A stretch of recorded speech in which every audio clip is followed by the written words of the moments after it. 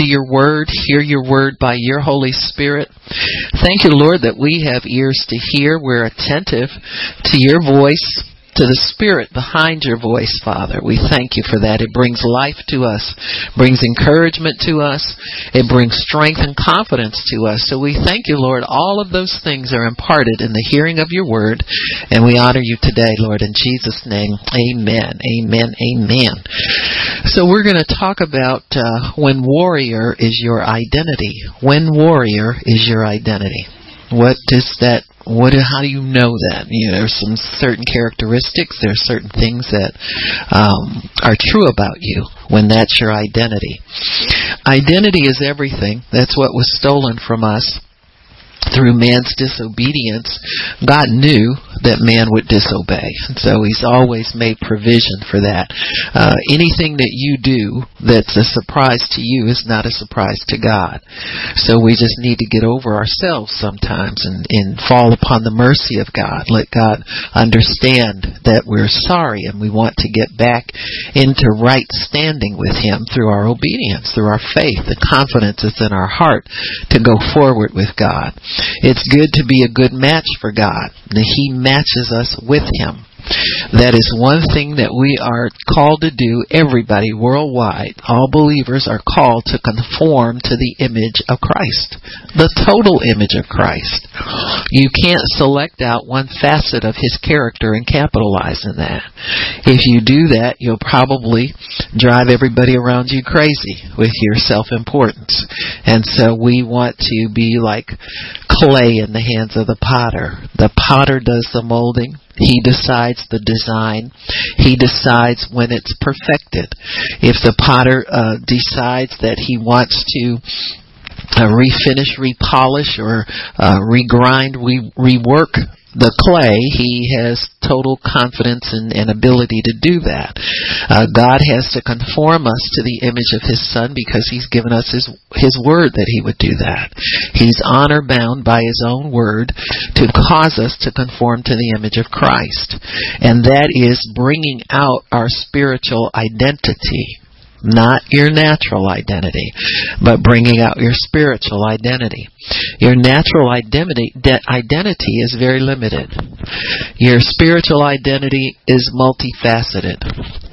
God showed me His bride. The Bible says that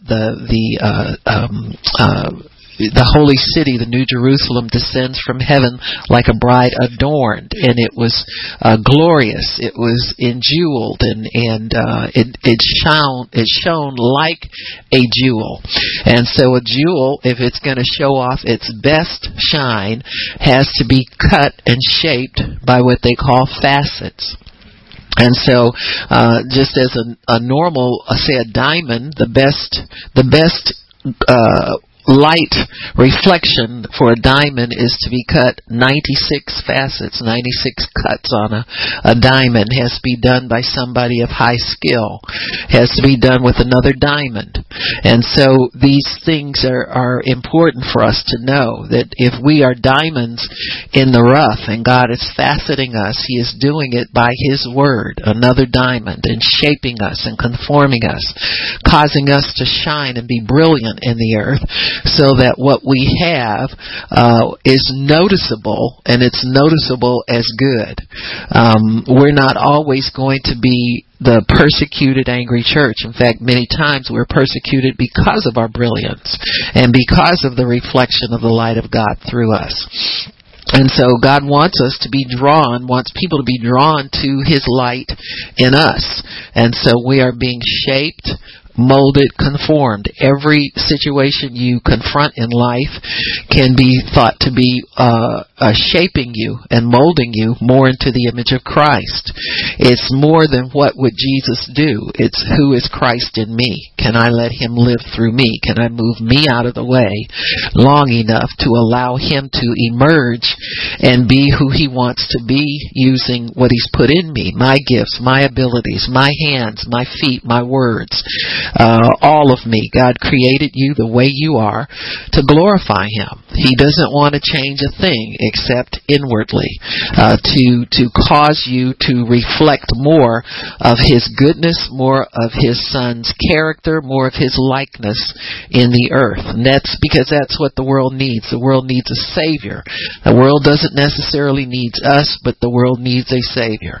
And we have Him dwelling in us, and we're to be conformed to His image for as long as we are in this earth. That work never stops. So, one of the facets of the characters of the Lord Jesus Christ is that He is the Lord of war. He is the Lord of hosts. That means the word hosts means armies. And so Jesus is the Lord of all armies. Every war that's ever been fought is a spiritual war. We just put people with flesh on, with skin on, to make it interesting. You know what I'm saying? That makes it confusing to people, because then we start hating each other and disliking each other and killing up each other. But these are all spiritual wars. If you look at the book of Revelation, I think it's chapter 12 or 17. I've read it so many times. I never memorized the chapter, but you know what I'm saying. You see war in heaven, and it was very short. Got me? And it was put down very soundly by Jesus. Many people believe, and I agree, it seems logical, that Satan was assigned to Jesus as his archangel, and Jesus had to go after his wayward servant. You know, uppity servants that want to take over the company and run everything, and that's kind of what happened there. And so that put Jesus in charge of recapturing everything that the enemy had stolen, everything that Satan began to destroy, wreak havoc over. Jesus volunteered to give His life that we might come back to the Father and be conformed to His image. And so we were always ordained as sons of God. We were assigned to Jesus from the beginning. And so He came to retrieve us, just like an older brother would come and defend his younger brothers and sisters when they're being attacked. He came to retrieve us. The price was a heavy price to pay. He paid the ultimate price. He laid down His life so that we could live and come back to Him eternally. He wants the Father's family complete. And so, as in the completion of the family, there is warfare. And if you're conformed to the image of Christ, there is a warrior inside of you somewhere. He's hiding in the shadows, or sometimes he's prominent. I like these people who are real aggressive. Most of it's flesh. It's not all spiritual, but they're trying. You know what I'm saying? It's better than the Christian who thinks Jesus is only the suffering servant. And only, is passive and lets people walk all over him and never gets vengeance, never gets angry, and never puts down insurrections, and never arrests anybody, and never gets back what's been stolen from you. We don't roll over and play dead. If you have the identity of a warrior, if you have a warrior inside of you, there are certain characteristics about that. I like refreshing myself in these things, because there's so much that Christians call warfare, that's just a bunch of blustering and a bunch of posturing and gesturing, and there's very little fat, little fruit, little evidence that they've subdued anything. And so when we talk about the identity of a warrior, when your warrior is your identity, there are certain things about you that are different than about everybody else. Not to make you try and feel extra important, but when you look through this story, you will find that the warrior identity in this nation of people is rare. In fact, we got one person out of a nation of people who knew his identity as God's warrior.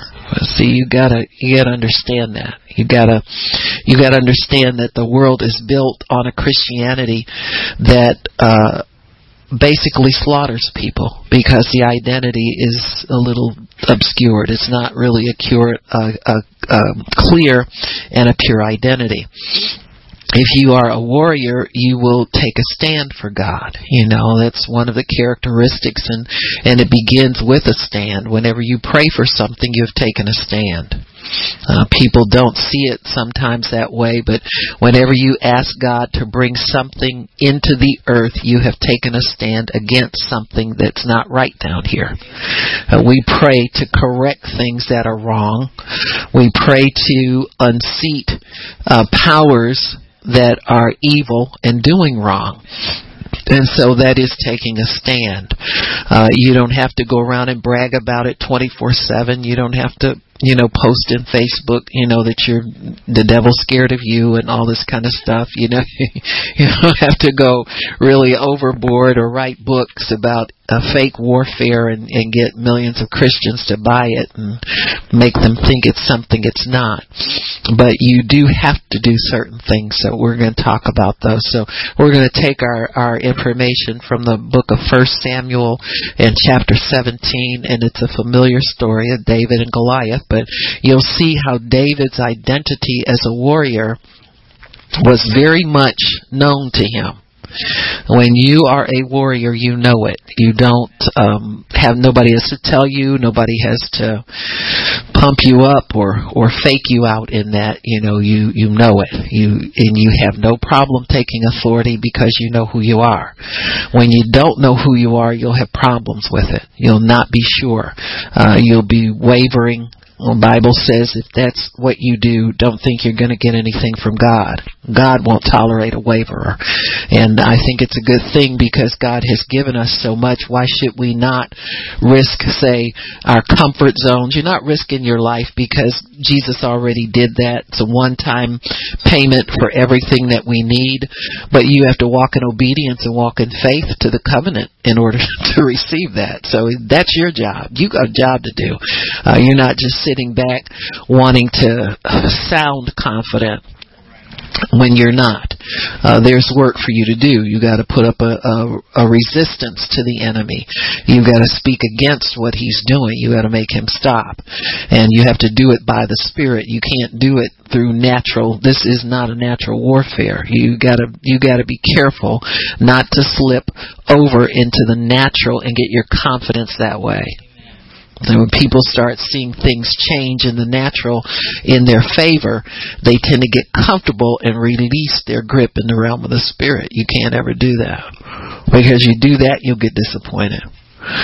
People say things like, well, we're believing God for a healthy baby, and the doctors say there's no reason we can't, and so they let their faith go over into the doctor, and then they get there in the hospital and there are complications. You don't ever withdraw your faith and your confidence. I don't care what they tell you. If they tell you a good report, a bad report, keep your faith over there with God where it belongs.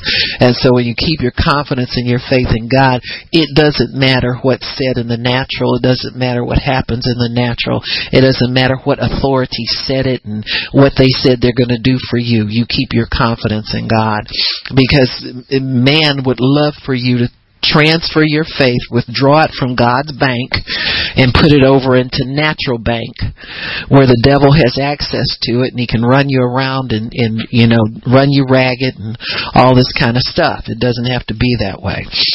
So when warrior is your identity, 1 Samuel 4 through 7, the enemy's size does not matter.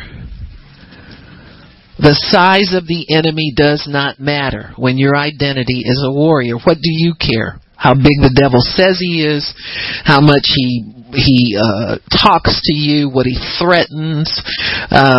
The Bible says, though hand join in hand, the seed of the righteous will be delivered.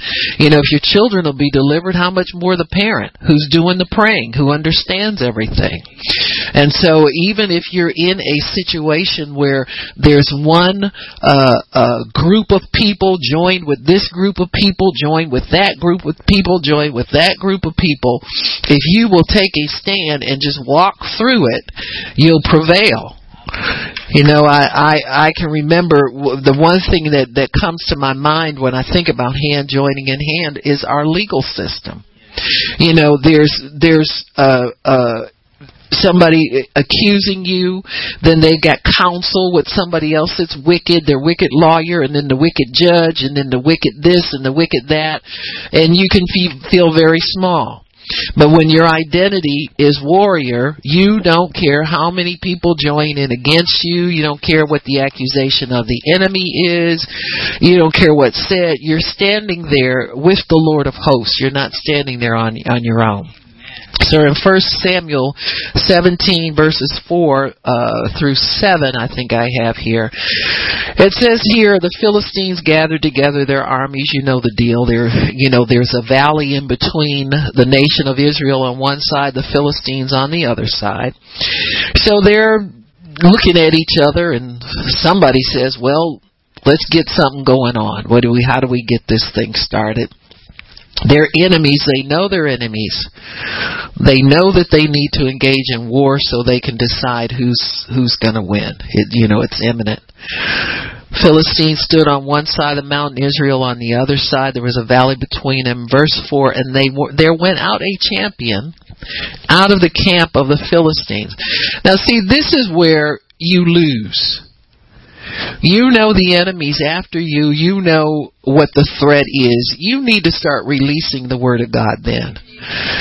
If you let the enemy draw first blood, or you let him get first threat out there, those words will loom and begin to control the atmosphere. And this is why Israel is shrinking back, because they won't get out and declare the word of the Lord to Goliath.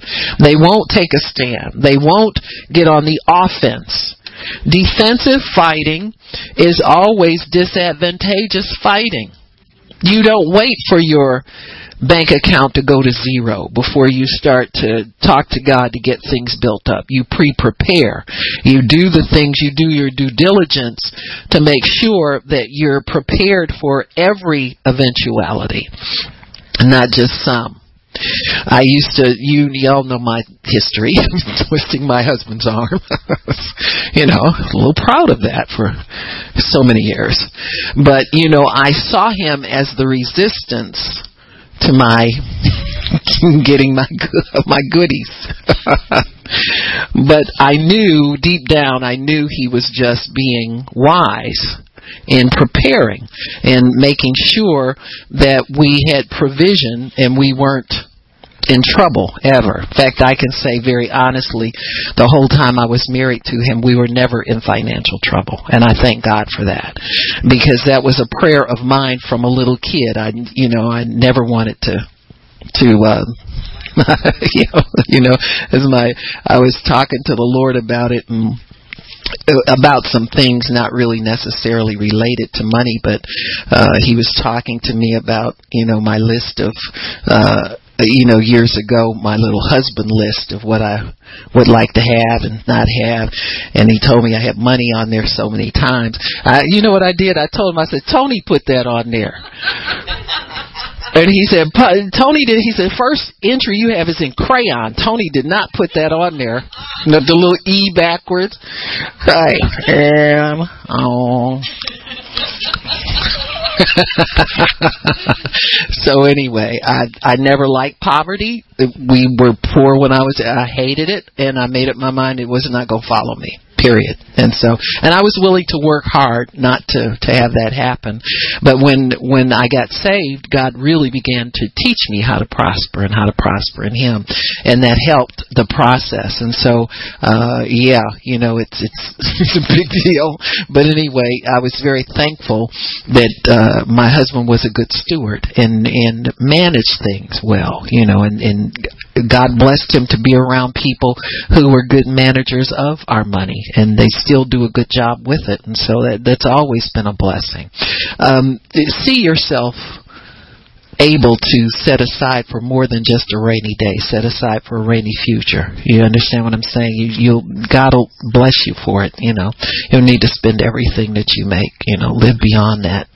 that temporary fix of joy or happiness or whatever, And so when we understand those things, we can be better prepared for it. But, when the enemy comes after you and comes after your finances, you've got to make sure that you're there and you're prepared and you're armed and you get the first blow in there. You've got a treasure stored up on the inside of you, and a treasure that you can draw from and not let him get out and start covering the atmosphere with a lot of evil report, a lot of threat against you, because the enemy loves to do that. And so that's where Israel made their mistake. They let the champion from the enemy side come out. It says the Philistine, the camp of the Philistines named Goliath of Gath, whose height was 6 cubits in a span. I forget what that is. It's on my side notes somewhere. Whatever, something like 9 feet or 10 feet or 12 feet tall. He was really huge. He had a helmet of brass upon his head, and he was armed with a coat of mail, and the weight of the coat was 5,000 shekels of brass. He had greaves of brass on his legs and a target of brass between his shoulders. He's all armed and dangerous looking. And he's talking a big game. The staff of his spear was like a weaver's beam. His spear's head weighed 600 shekels of iron, and one bearing a shield went before him. So he's got a little teeny armor bearer, just for props, I guess. But this guy looks like he can handle everything. And many times when the enemy comes against you, he's totally armed. From head to toe. He's got lies that he's saying about you. He's got evidence against you. He's got all kinds of things against you. And sometimes the threats of the enemy can make us feel very small and very alone and very inadequate. But if your identity is that of a warrior, something on the inside of you will wake up and get stirred up. For that little warrior on the inside of you, and you can let him lie down and stay in the background is when he's not needed. But when he's needed, you need to know he's in there. And if you have to bring him out for the first time, then do that. But you need to confront the enemy, and you need to put these things in their place. And so he says that David knew that his identity was that of a warrior. He'd had some experience in defending things. Warriors defend people, things against threats. Not so much attacks, but against threats. If you can defend on the threat level, you've got the war pretty much won. You've got it pretty much won. So, and he identified with the Lord and took his identity from God. David spent time with God. He knew God would be with him, and so that allowed him to operate as God would in all of these situations. Every situation you see David in, he identified with God, and he took on God's identity in these things. That's what we're supposed to do. He sought to identify with God in this way. He did this by becoming acquainted with the Lord of War. So he became acquainted with God as the Lord of War. How does that happen? You have no choice. You have to step out and trust God. It's either that or get swallowed up by the enemy. It's either that or let the devil take your house or take your lunch or take your vehicle or take whatever it is that he's trying to. You either identify with the Lord of hosts and with the Lord of war, or you get stripped of everything. So what do you want to do? You want to fight, or you want to let the devil take it away from you? And so when we identify with him as a warrior and take on his attributes, that way we are strengthened. We can be of good courage when we take on the attributes of God, but you do it through identifying with him first. You don't say, I don't think I'm capable of doing it. I don't want to do that. Well, it's not that bad. Well, the devil, he didn't really steal from me. I'm just sowing a seed. All kind of crazy stuff we say sometimes. He's sowing nothing if somebody took it from you. The seed is something you give voluntarily. You don't get it stripped from you and then call it a seed. So when we seek God for victory, we identify Him as a warrior and we take on His attributes. That's very important to know. You are not the same person anymore. You are changed. You are changed. You don't walk in warrior mode all the time. But when you stand with Him, when you hide yourself in His Word, when you speak His Word, when you make the decision to resist the devil, you take on His identity as a warrior and His attributes. God is bigger than any enemy, and He's not intimidated by any enemy. And we should not be either. If you feel that fear and intimidation in you, you confess it to God. You receive His Word. You take on. You get yourself more in the Word. I know when we were going through getting the ministry started and we were being fought by everything and everybody, I stayed in the Word of God. I submerged myself in the Word of God.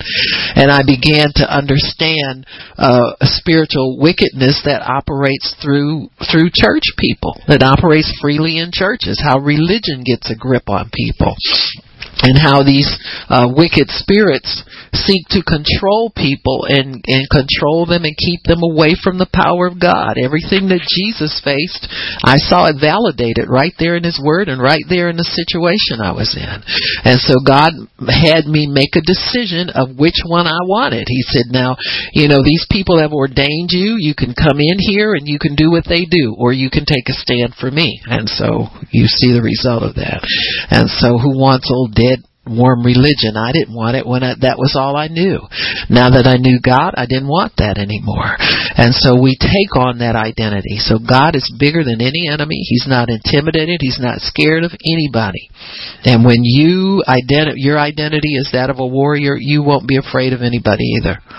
You might feel fear, but there's some place in God where you can get it together a lot better. And there's a word you can pray. There's a scripture you can get.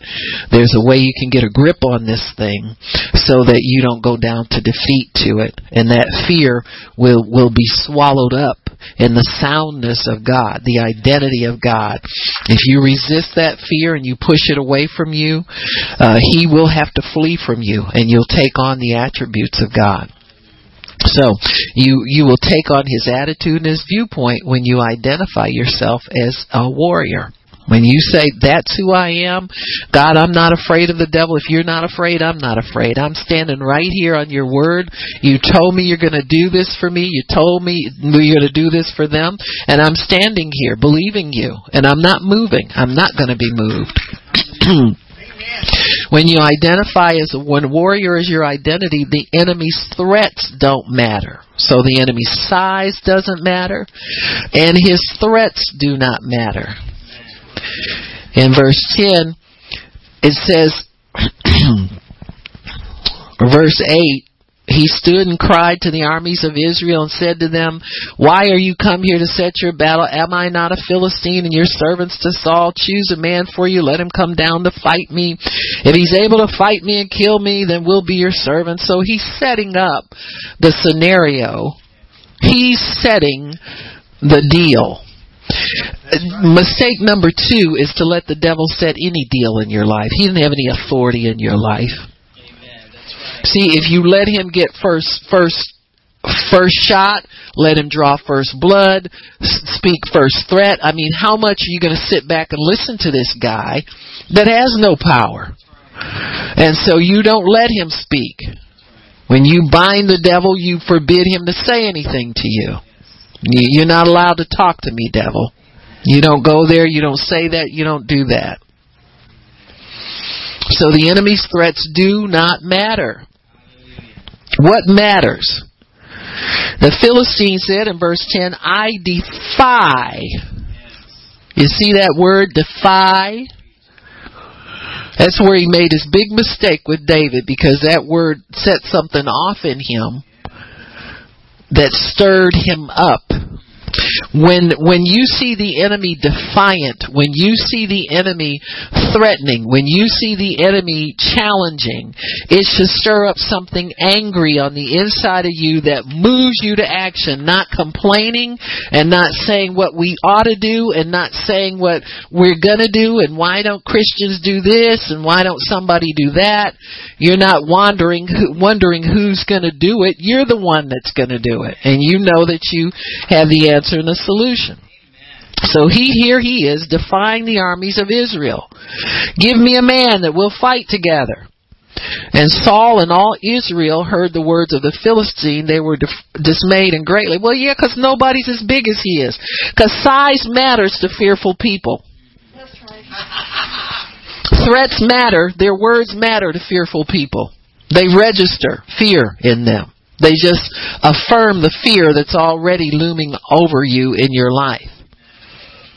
Why would they let him call the shots for the battle? I'm one person, you send me one person. Well, he can look around and see he's the biggest thing out there. He's got everybody scared. So the enemy will do that. He'll try to set the tone for the warfare. He'll try to set the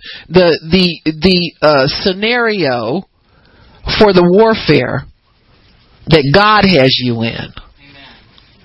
If God's in this warfare with you, who do you think should call the shot? Certainly not the devil. The devil will have you scared to go and confront anything. He likes it that way. He likes to get you afraid. He likes to get you. He'll make you scared of yourself. I just don't trust myself. Oh, he loves that. Huh?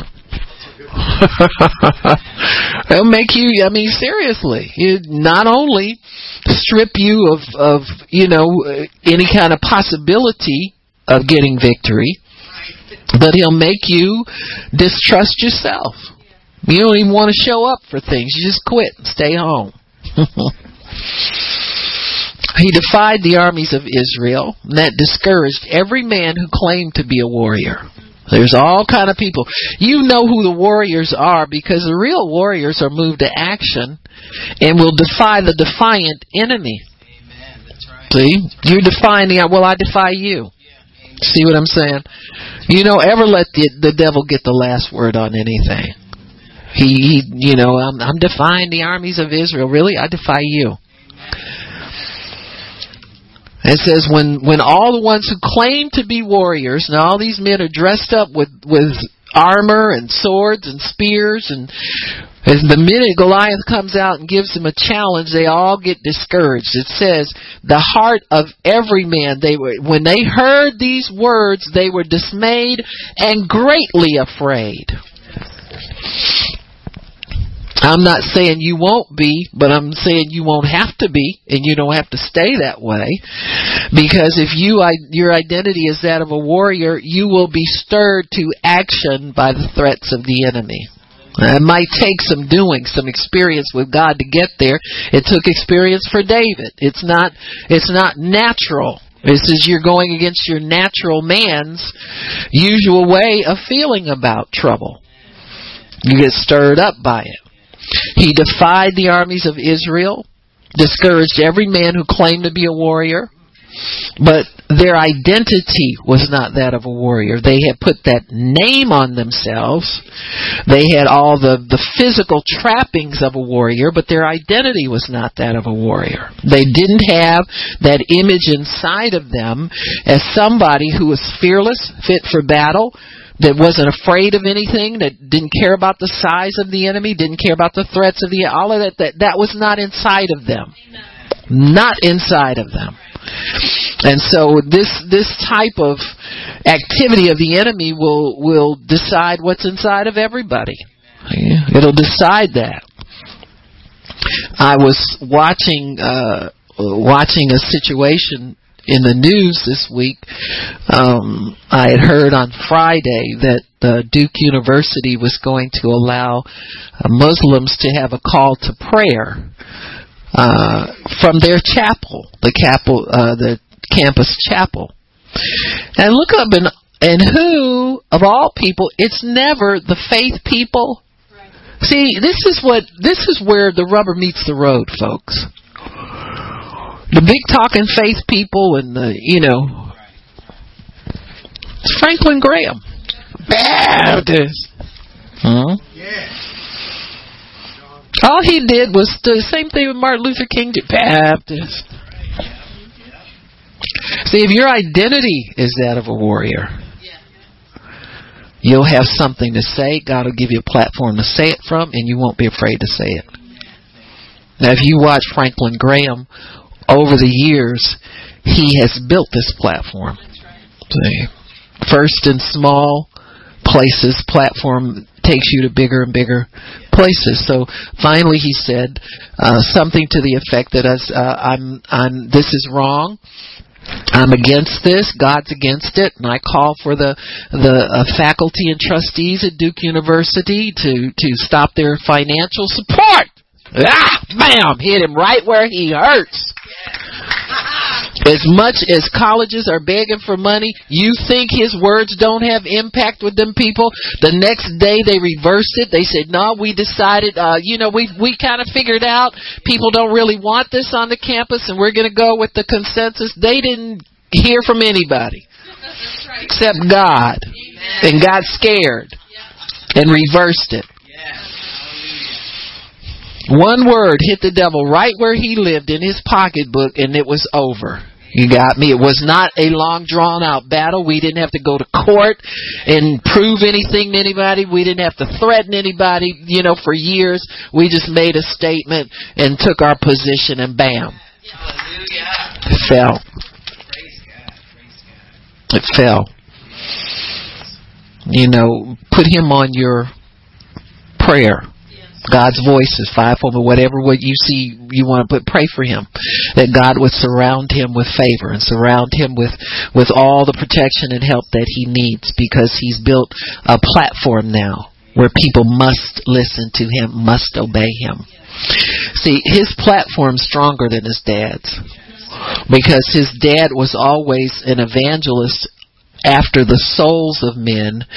His son is now confronting principalities and powers. So surround him with prayer.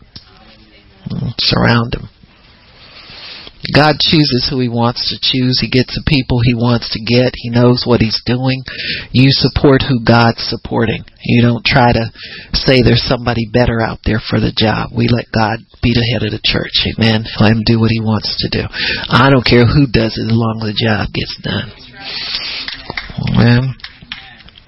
So, the enemy's threats don't matter, no matter who they come from. So here we have Goliath threatening him, and drop down to verse 28, and we have somebody else. Eliab, the eldest brother, heard when David spoke to the men that were surrounding him. All David asked was, who is this guy? You got me? And so the brother automatically gets offended and jumps on it. You know why? The brother's got the fake warrior spirit inside of him. David's got the real one. Light always fights light when it comes to matters of authority and power. People want power. That's why they get into witchcraft. That's why they get into all these things. Men tend to covet power more than women do. Women covet influence more. Just because, if you think about it, men have authority. They have, whatever you have a smidgen of, you want more of it. Whatever's familiar to you, you want more of that. So men have authority. They're the heads in the household. There's, the heads in other things and that kind of stuff. And so that's a power position. So they always covet more power. Women have influence. That's why you find them in witchcraft and stuff like that, because they have a smidgen of it, they want more of it. So you always covet what's familiar to you and you never have enough of. People always call the wrong problem. I need more power. You don't really need that. You need more God. You know what I'm saying? They just don't have enough of him is the main problem. But here we see Eliab accusing him, verse 28, his eldest brother, heard when he spoke unto the men, and Eliab's anger was kindled. Why? Because his identity was not that of a warrior. He had position in the family, authority over his youngest brother. Why is the youngest brother talking like this? We don't talk like this in my family. Here he is spouting off again with his pride, acting out, thinking he's all that. We know also that David has been anointed by Samuel the prophet to be the next king of Israel. We know also that David has already ministered in the palace. So why do you think the oldest brother's anger is kindled? Of course. The warrior spirit stirs up more jealousy among people who should have it.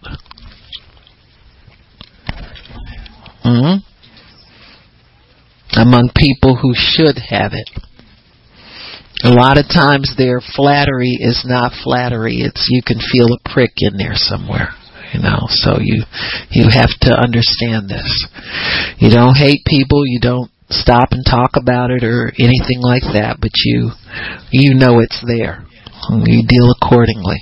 Forgive people, walk in love toward them, bless them, help them when they're going to need your help one day. So you can't have a list of favorites and not favorites. You don't have a list. God has the list.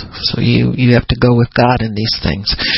So he says, why did you come down here and what'd you do wrong at the house? So, he's kind of like whipping him down a little bit because who'd you leave those sheep with? Few sheep, he calls them. You know what I'm saying? You're not doing anything big. It's not like you're not a real shepherd. Where we can leave, they leave me with a lot of sheep, but you got a few. Who'd you leave those few sheep with? The devil will do anything he can to beat you down when that warrior thing starts to rise up in you. His brother sees it rising up in the little brother, and he wants to kill it and beat it down. They try anything to beat you down.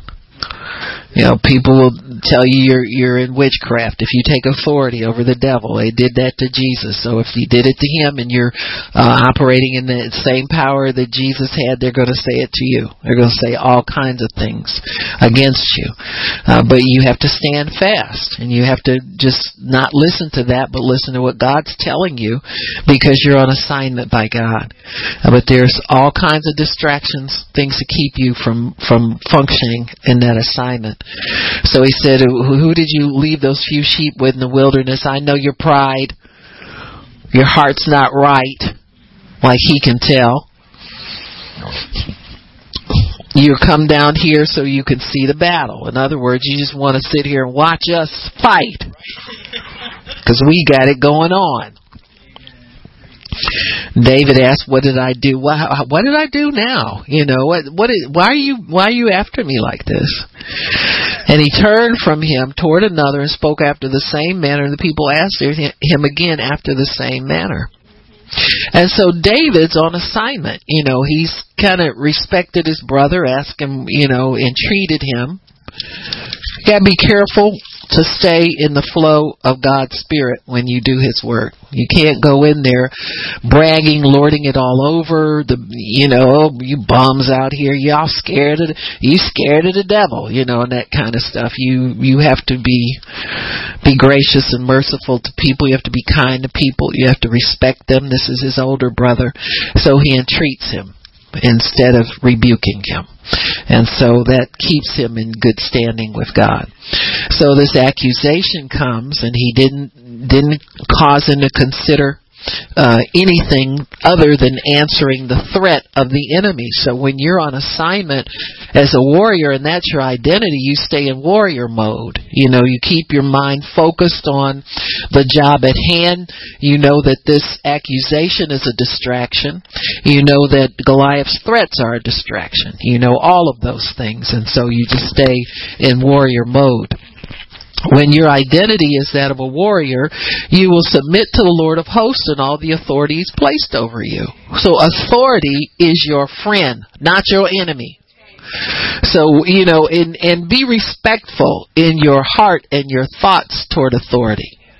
Because sometimes we carry these little attitudes about people, judgmental attitudes about people who are over us, especially in the Lord, and it's easy to try and pick up an attitude where you're judging that individual in a place where you're not qualified to judge. See, this is a whole thing. You have to stay away from that kind of stuff. Learn how to be respectful and keep your heart pure toward people. You can let go of your judgment. You don't have to know more than somebody who's over you in the Lord. Why would God tell you more than tell the leader? And that's a trick that the enemy pulls on people, a deception that they can outthink somebody. This is the anointing we're talking about. It's specific to an office. It's specific to a gift. It is so specific that you can't pick up on it on a good day. You understand what I'm saying? I'm just being honest with you guys. You may have information, but you don't have that anointing. You don't have that gift and that call. There are people ministers that call me for prayer and call me, with problems or things like that. I can't tell them what to do. Now, I can go as far as God will let me help them to do what He's called them to do, but I can't tell them what to do. Who am I to criticize another man's servant? And so you want to pray that God would be with them and undertake for them.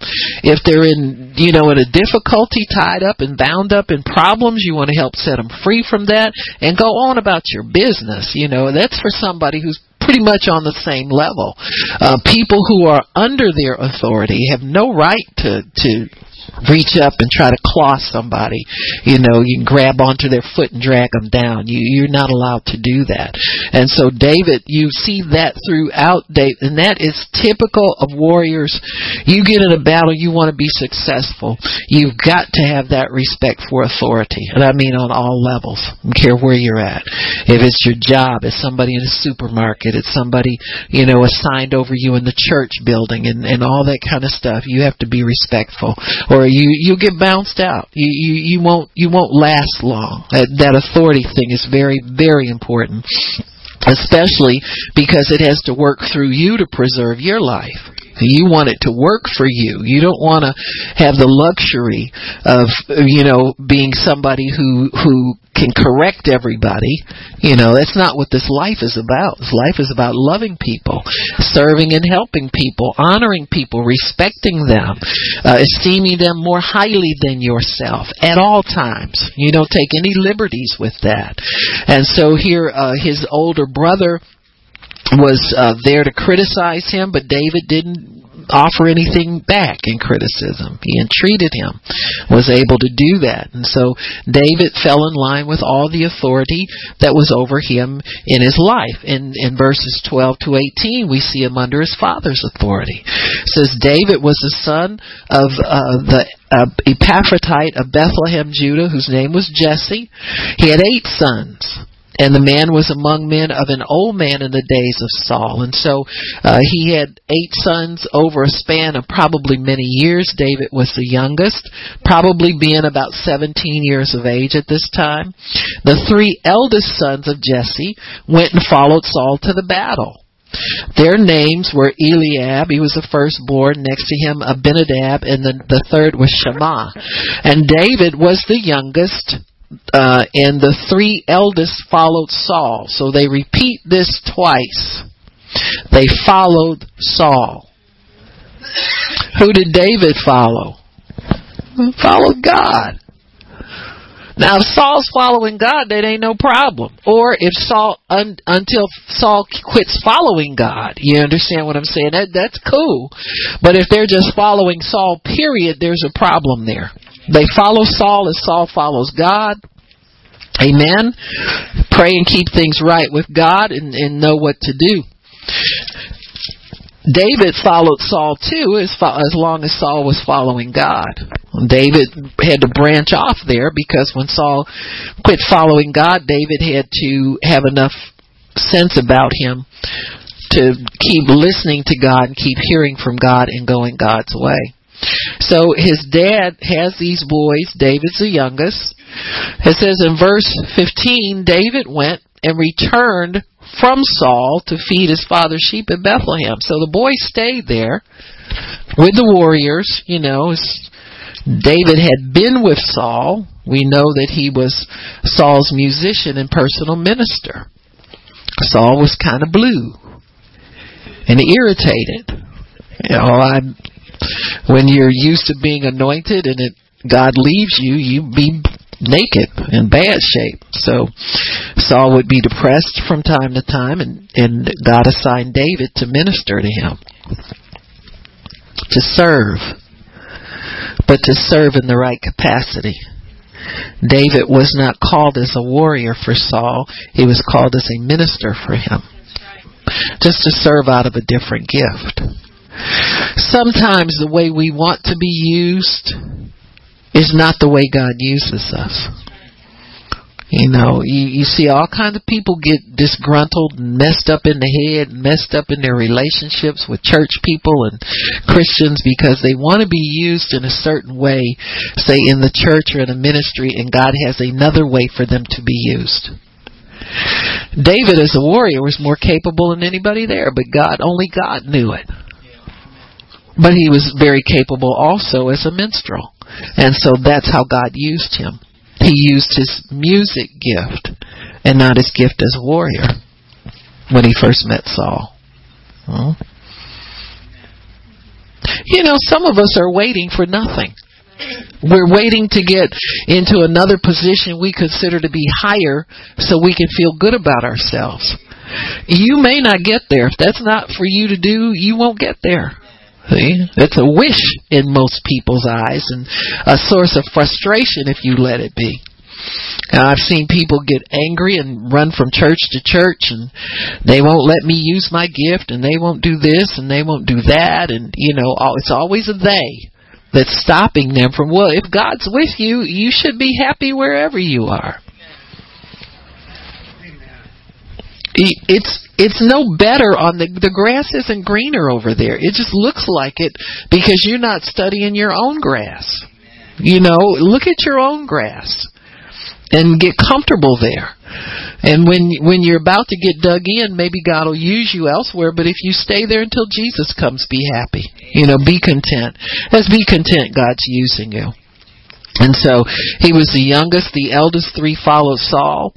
David went back home after he got finished ministering to Saul, and Saul released him. He went home, and he returned from Saul to feed his father's sheep at Bethlehem. And the Philistine drew near morning and evening and presented himself 40 days. So David's been at home tending sheep all these days. His brothers are supposed to be fighting, but all they are is dressed up so far. And getting more and more discouraged the more they let Goliath minister to them. Right. Morning and evening, they let this guy go out there. Fill the atmosphere with threats. Heaven and earth are recording everything that's spoken in that valley. You got me? It's ringing in their ears day and night. It's doing what the devil wants it to do. Intimidating, putting fear in, threatening, all of the above. It's doing all that stuff. And so David separates himself from that atmosphere. The threats start. I think Goliath extended his life because he started this stuff after David. He got to live 40 days. If he had started before David left, he died that day. You understand me? So just the fact that he waited until David left allowed him to live another 40 days. The devil always does stuff behind your back. Listen, Goliath no more expected David to show back up. You got me? When God decides it's time. See, this is how God designed it, so that everybody would know that they served the living God. He was the living God that was being threatened there. So he drew near morning and evening, presented himself. And Jesse said to David, his son, "Take now for your brethren an ephah of parched corn, 10 loaves, run to the camp. You know, I'm sure it's safe. The dad must have known nothing was going on but the rent over there, because he let David go and take him lunch. So I'm sure you can do some lunch in there. They're not fighting anybody over there. So just, go over there and see what's going on. If you can get in and give them some food, give it to them, because they're going to run out of food over there. Waiting for somebody to get mad enough at this devil to kill him. So he took cheese unto the captain of their 1,000, and look now how your brethren are doing, and take their pledge. I think it was the whatever they needed. His dad wanted to know how his boys were doing. And Saul and they and all the men of Israel were in the valley of Elah fighting with the Philistines. Sure.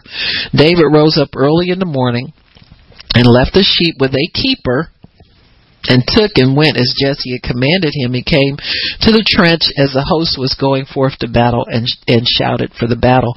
And so when David shows up, he is in the midst of what looks like a battle, but really they are just camped against one another. They're arrayed for battle.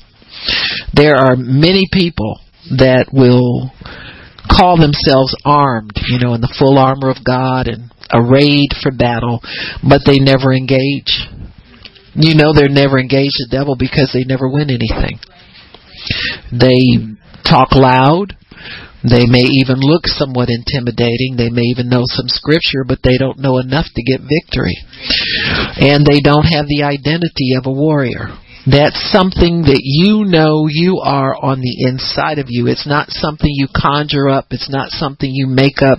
It's not something you pretend. It's not something that it's in you because God has developed it in you. You've cultivated it. You've allowed it to grow. You've allowed it to mature. You've allowed that to become part of who you are. Got me? Part of who you are. This is where people call you mean. When you give the word and you mean it, that's the mean part. Weak people perceive it as mean, angry, nasty. They never grow up and understand you got a job to do. And if they're under your authority, it protects them. My mean protects you from the devil's slaughter. You got me? And so I'm very comfortable with people saying that. When I first heard it, it offended me and it hurt me that people didn't understand me, but then God had to toughen me up and make me grow up. He said, you lose that, you lose them, you lose everything. You got me? So you don't lose what God gives you. You're never ashamed of what God gives you. Got me? You stir that up so that it can come forth and protect people. You'll find a lot of people lodge under your branches. There are people come out of the woodworks. I read your teachings. I've been reading your teachings for 10 years, stuff like that. And so you understand then why God puts that in people, because not a lot of people carry it. Brother Summerall had it. Oral Roberts had it to a degree. He was a very kind man because of the healing power. The compassion of the healing anointing will cloak it sometimes. But when it needs to come out, it needs to come out. You understand me? You can't let the devil run over you and people, especially when you know better. And so you have to keep that warrior sharpened in there so that when there's necessity for it, you can stir that up. God can stir it up. So David submitted to his dad's authority. He kept his dad's sheep. And he left only when his dad told him to do it. Now listen, keeping sheep gets boring after a while. But David knew that God was with him. So where some people may get bored and go off and do something stupid, if you know God's with you, you'll develop other gifts that God can use. See, this is what happens when you get into those places of, people say things about, well, you can be happily single and all this kind of stuff. Yeah, but do you really using it? Are you maxing out on that time the way God wants you to? You can say you're happily single, but if you're, not really growing any, you're not maturing any, you're not gaining anything there, something is not quite right. You need to use that time for the purpose of God, that God has you there in your life. You can't not use that the right way. David, no doubt, amused himself by playing instruments and singing to God, talking to God. God talked to him. He became a prophet of God by his association with God. He took on that identity as well. He took on the identity of a psalmist and a minstrel. He wrote most of the psalms. He set the music for them. He was a musician. He ordered the singers. He told them how to conduct a worship service. He did all of that stuff because he made himself available to God. I think that's the most important thing about that. You can be single and not make yourself available to God. Waste all that precious time that God has you there in that place, wanting to be someplace else. You know, that's the way most of us live our lives. We do a little bit for God, but a lot of times we want to be someplace else other than where we are. You know, it's just human to do that. But you're not mere human beings. So you see, David spent that time, his boring downtime, watching sheep, smelling sheep, scraping poop off his shoes. When you're around a lot of sheep, you misstep sometimes. I mean, you can't help but step in it. It's everywhere. If you have to go out there among them and groom them or something like that and work with them, it's a dirty job. It's a dirty job. How many dirty jobs do we have in God's kingdom? There's a lot of them. It depends on your perspective. People look at being a minister is the best job. That gets dirty sometimes too. You got to go visit sick people. You got to go to, somebody passes away. You got to go and visit them when they go to view the remains of that person. You got to stand there and be with them. I mean, it's not standing up in front of people trying to look glamorous. And who does that when you're preaching? You gotta spitting all over everything and trying to remember stuff and, kill the lipstick, forget it. It's just, you wear gloss. After a while, you realize, it ain't a pretty job. You just get up there and do the best you can. So it's that way. I know people think attention is everything. It's not everything, folks. You got to have something to say. And you better have something to say. You better have something from God. People get bored real easily with the same old. They really do. People want something fresh all the time, and I don't blame them because God has something fresh for them all the time. So here David left the sheep only when he was told to. David was a finisher. Verse 20 says, David rose up early in the morning, left the sheep with the keeper, took and went as Jesse had commanded him. Man did everything, the authority over him, his father told him to do. He came to the trench as the host was going forth to fight and shouted for the battle. Okay? So David followed through on everything. Left them with the keeper, like his dad said, made sure the sheep were intact. You didn't get a call back and say something's wrong. You did this wrong. You did that wrong. He was a finisher. He was responsible. Took his job seriously. He didn't complain about the nitty-gritty parts of it and dump it on somebody and leave it half done. When you are submitted to the Lord of hosts, He gets the glory for what you do. In verse 37, David was very careful to give credit to the one that he was submitted to. David said, moreover, the Lord that delivered me out of the power of the lion and out of the paw of the bear, He will deliver me out of the hand of this Philistine. So it's Saul, I don't have nothing special. I really don't. The only thing I'm doing is I'm going depending upon God. Something in me is telling me that God is pushing me to do this. See, that's all you need. So when your identity is that of a warrior, you know when God is pushing you to do something and you know when He's not. You move with Him. You move under His authority. You move when He tells you to. You're not dismayed by people's words and you're not excited by their words either. You know what I'm saying? You just listen for the voice of God and you're moved by God. And he says, I know he'll deliver me out of the hand of this Philistine. See, that's confidence in God.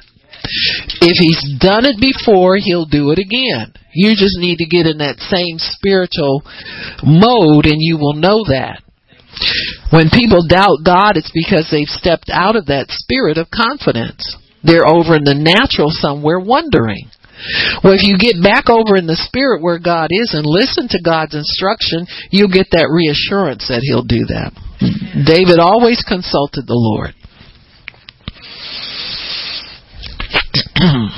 So he gives God the glory. He has a history with God. Okay. You have to trust him at least initially. You got to trust him once to get a history with him. David had trusted him several times, it looks like, when his life was threatened and when the life of the sheep was threatened. David, in caring for sheep, has a heart for the helpless, and that begins to extend to people. It begins to extend to people. People who value all life have been touched by God, because it's easy to value some and not value others. You know, we have people valuing animals and don't value people very much.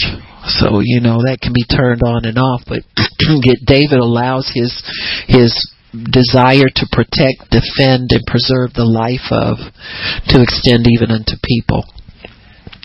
In verses 46 and 47, David begins to speak God's word, and that's the highest calling of the warrior, is get the word of the Lord and speak it. David begins to speak these words to Goliath. He said, this day will the Lord deliver you into my hand, and I will kill you and take your head off and throw your body to the buzzards, and your own mama won't know you when I get done with you. That kind of stuff. He says, and all this assembly will know that the Lord saves not with a sword and a spear, for the battle is the Lord's. And this is prophetic. This is what you want. This is what will seal the deal for you when you begin to fight your own battles and battles for other things that God's put under your hand. That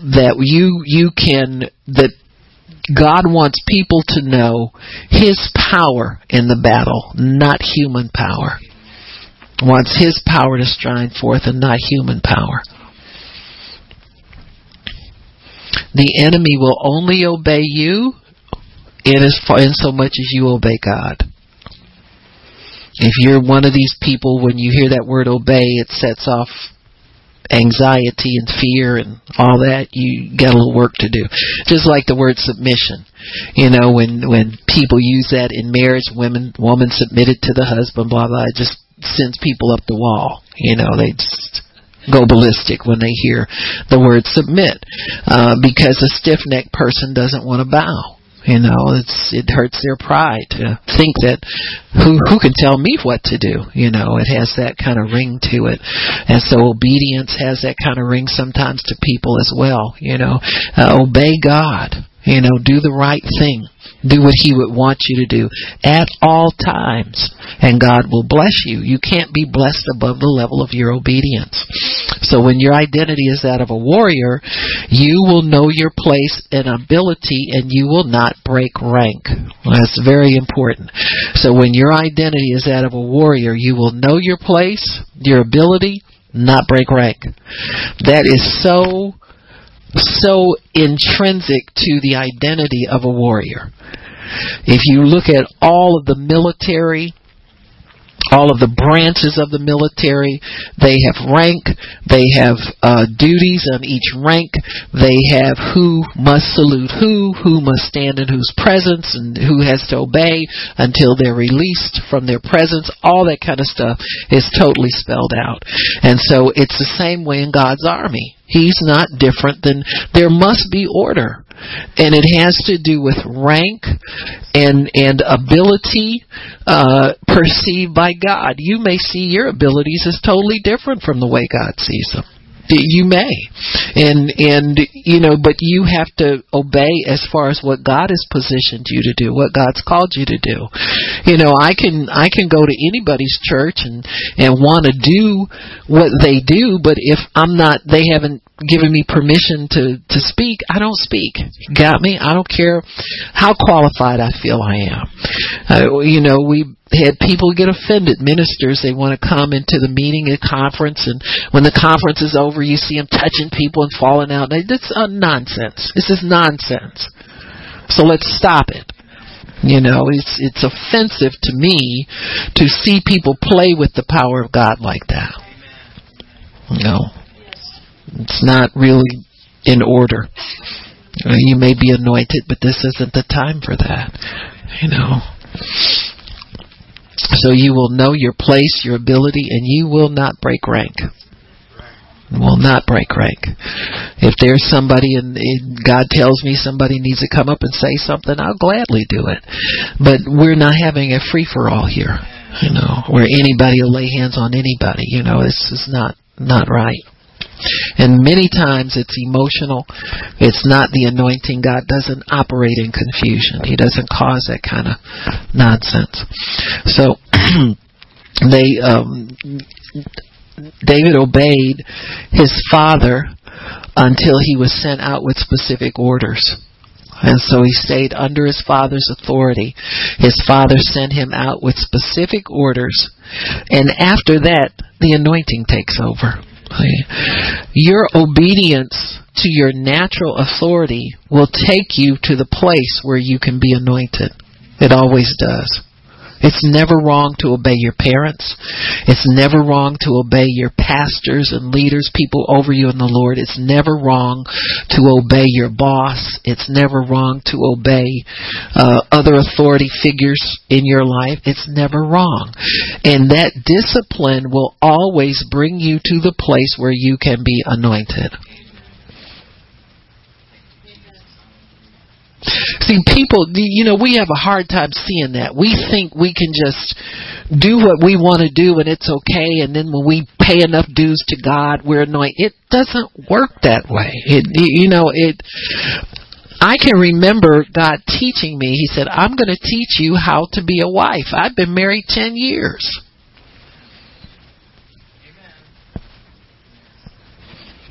Now am I going to sit there and feel bad?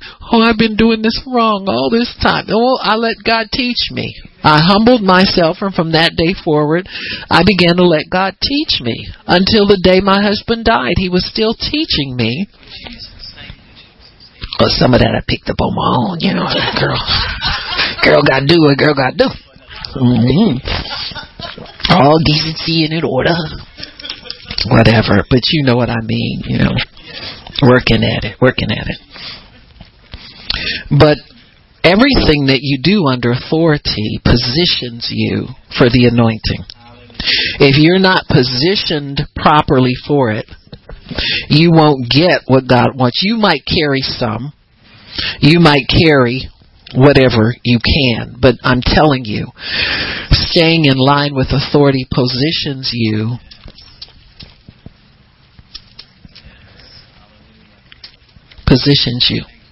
You have to be. See, the anointing is a crowning. It's a ceremonial kind of a thing where you have to walk in a certain way and stay before God so it can be placed upon you. It can't be, if you're not positioned, if you're over here somewhere doing something and God wants you positioned here, you're not going to get it.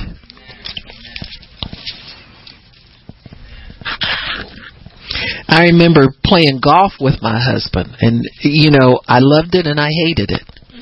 You go out there and it's hot. I just didn't believe in sweating. You know what I'm saying? I mean, they'd have all their headbands and put that stuff. Come on now. Had to cut the fingers. I was the first person with fingerless gloves, because no, I'm not cutting my nails either. So, now if you can help me grip a club with all that going on, let's go at it. But, I finally learned how to play. And, and I played with some of his friends, male friends sometimes. We would go out together mostly, but sometimes we'd play, and if I didn't play, hit the ball properly, he'd nudge me with the end of his club. It was, hit the ball, Alice, and all the guys would laugh. And, right. It was humbling, I'll put it that way. And, and all of that, and I got to concentrate and try to do well because I wanted to do well.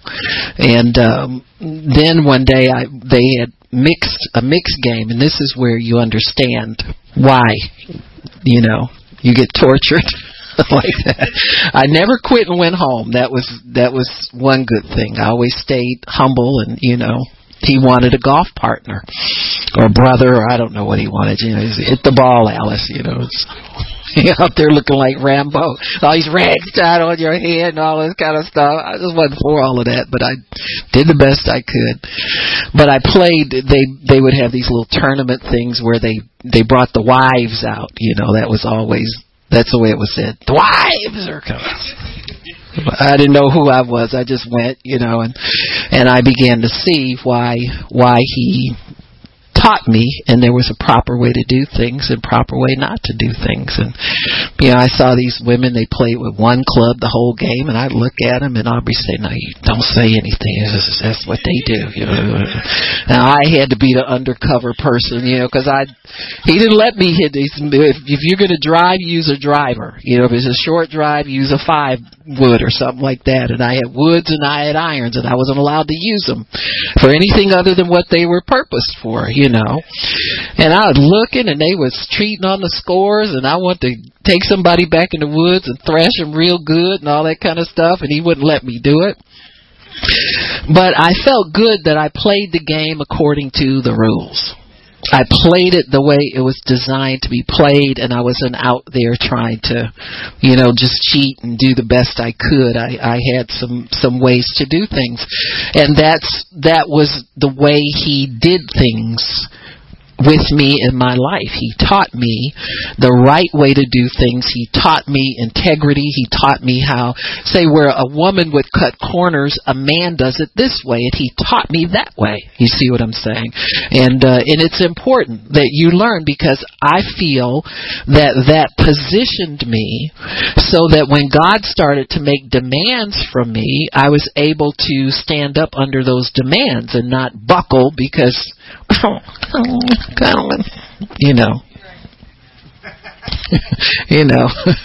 can only go so far with that, that little whiny thing. He took the whine out of me in a lot of things in life, and I thank God for it, because it makes you see all of these things work together for your good. They work together. Everything that God has you exposed to works together for you. And, even when, with small things, he just didn't buckle. If he saw me getting whiny or girly, hit the ball, Alice, kind of thing. He didn't let me get girly and whiny, and make me weak. That stuff weakens you. You have to learn how to be able to confront life. You have to learn how to be able to do these things. If I had a flat tire, I called AAA. He wasn't going to change it. He said, "I won't change my tire." He said, "I'm calling them for me." He said, "You've been calling people. That's what I pay them for." That kind of stuff. I love you, but calling people to change your tire. And so you don't get your life mushed up like that and start weakening yourself or weakening that person that you love and care about that God's put in your care. That's why you all aren't weak. If you're weak, it's because you choose to be. I didn't put that on you. You understand me? And that isn't for God's people at all. It's not. You're to stand up to the power of darkness. You're to stand against it. You're to push into it and make it back up so that you can get the work of the ministry done. That's the only way it's done, folks. It's not done by just being nice to everything. You can be kind to your peers and your loved ones and the brethren and human being, but you're not nice to the devil. There's a difference. There's something that should be stirred up on the inside of you when you see injustice, and not just stirred, but get up and do something about it. You should be willing to pray your prayers twice a week to make that devil back up and stay away. I shouldn't have to stand over you and make you pray twice. And just because you prayed during the week, that doesn't make you a big deal. You don't pat yourself on the back. That's the least you can do for all that God's given you, is to sow that seed into another situation so somebody else can be helped. So all of those things make it the discipline, staying under authority, not bucking authority, not challenging all the time. You have nothing to challenge authority with. You understand me? Authority is a good thing. It's your friend. It's your helper. You stay under authority and don't get any big ideas. Try and assert yourself and make yourself take a liberty or take a some kind of prideful thing, or try to go after some kind of flattery or something, self-flattery at somebody else's expense. You don't do that kind of stuff. You stay where God positioned you, and there's a crowning for you. If you stay in that place where He's positioned you, He will come along and crown you with the power you need. He'll give you a strategy for your warfare, give you everything that you need, but you got to stay where He can find you. When David's father told him to leave those sheep, he knew exactly where David was going to be all the time. He was accountable to his father. These things we have to do, because if we do them, God will reward us and reward us well. When it's your time to be in charge, you'll be in charge, and nobody will fight you on it. You go out and start something on your own, and a bunch of renegades like yourself, it'll fall apart in your hands. So you be careful about that kind of stuff. Say where God wants you to be, till you leave this earth. I'm positioning myself now to be where God wants me to be. You got me? And to be faithful to it, be committed to it, be stronger in it. Going out strong, not weak, folks. So you stay in that position, God will honor you for it. Amen? Praise God. Father, we thank you for allowing us to have this today and to understand who we are. We are a great people, a good people, a faithful people. We're your people. Called by your name. We know who we are. We know who you are, and we thank you and we love you for it. We bless you, Lord, in Jesus' name. Amen and praise God. If anybody needs prayer, come on up and I'll pray for you.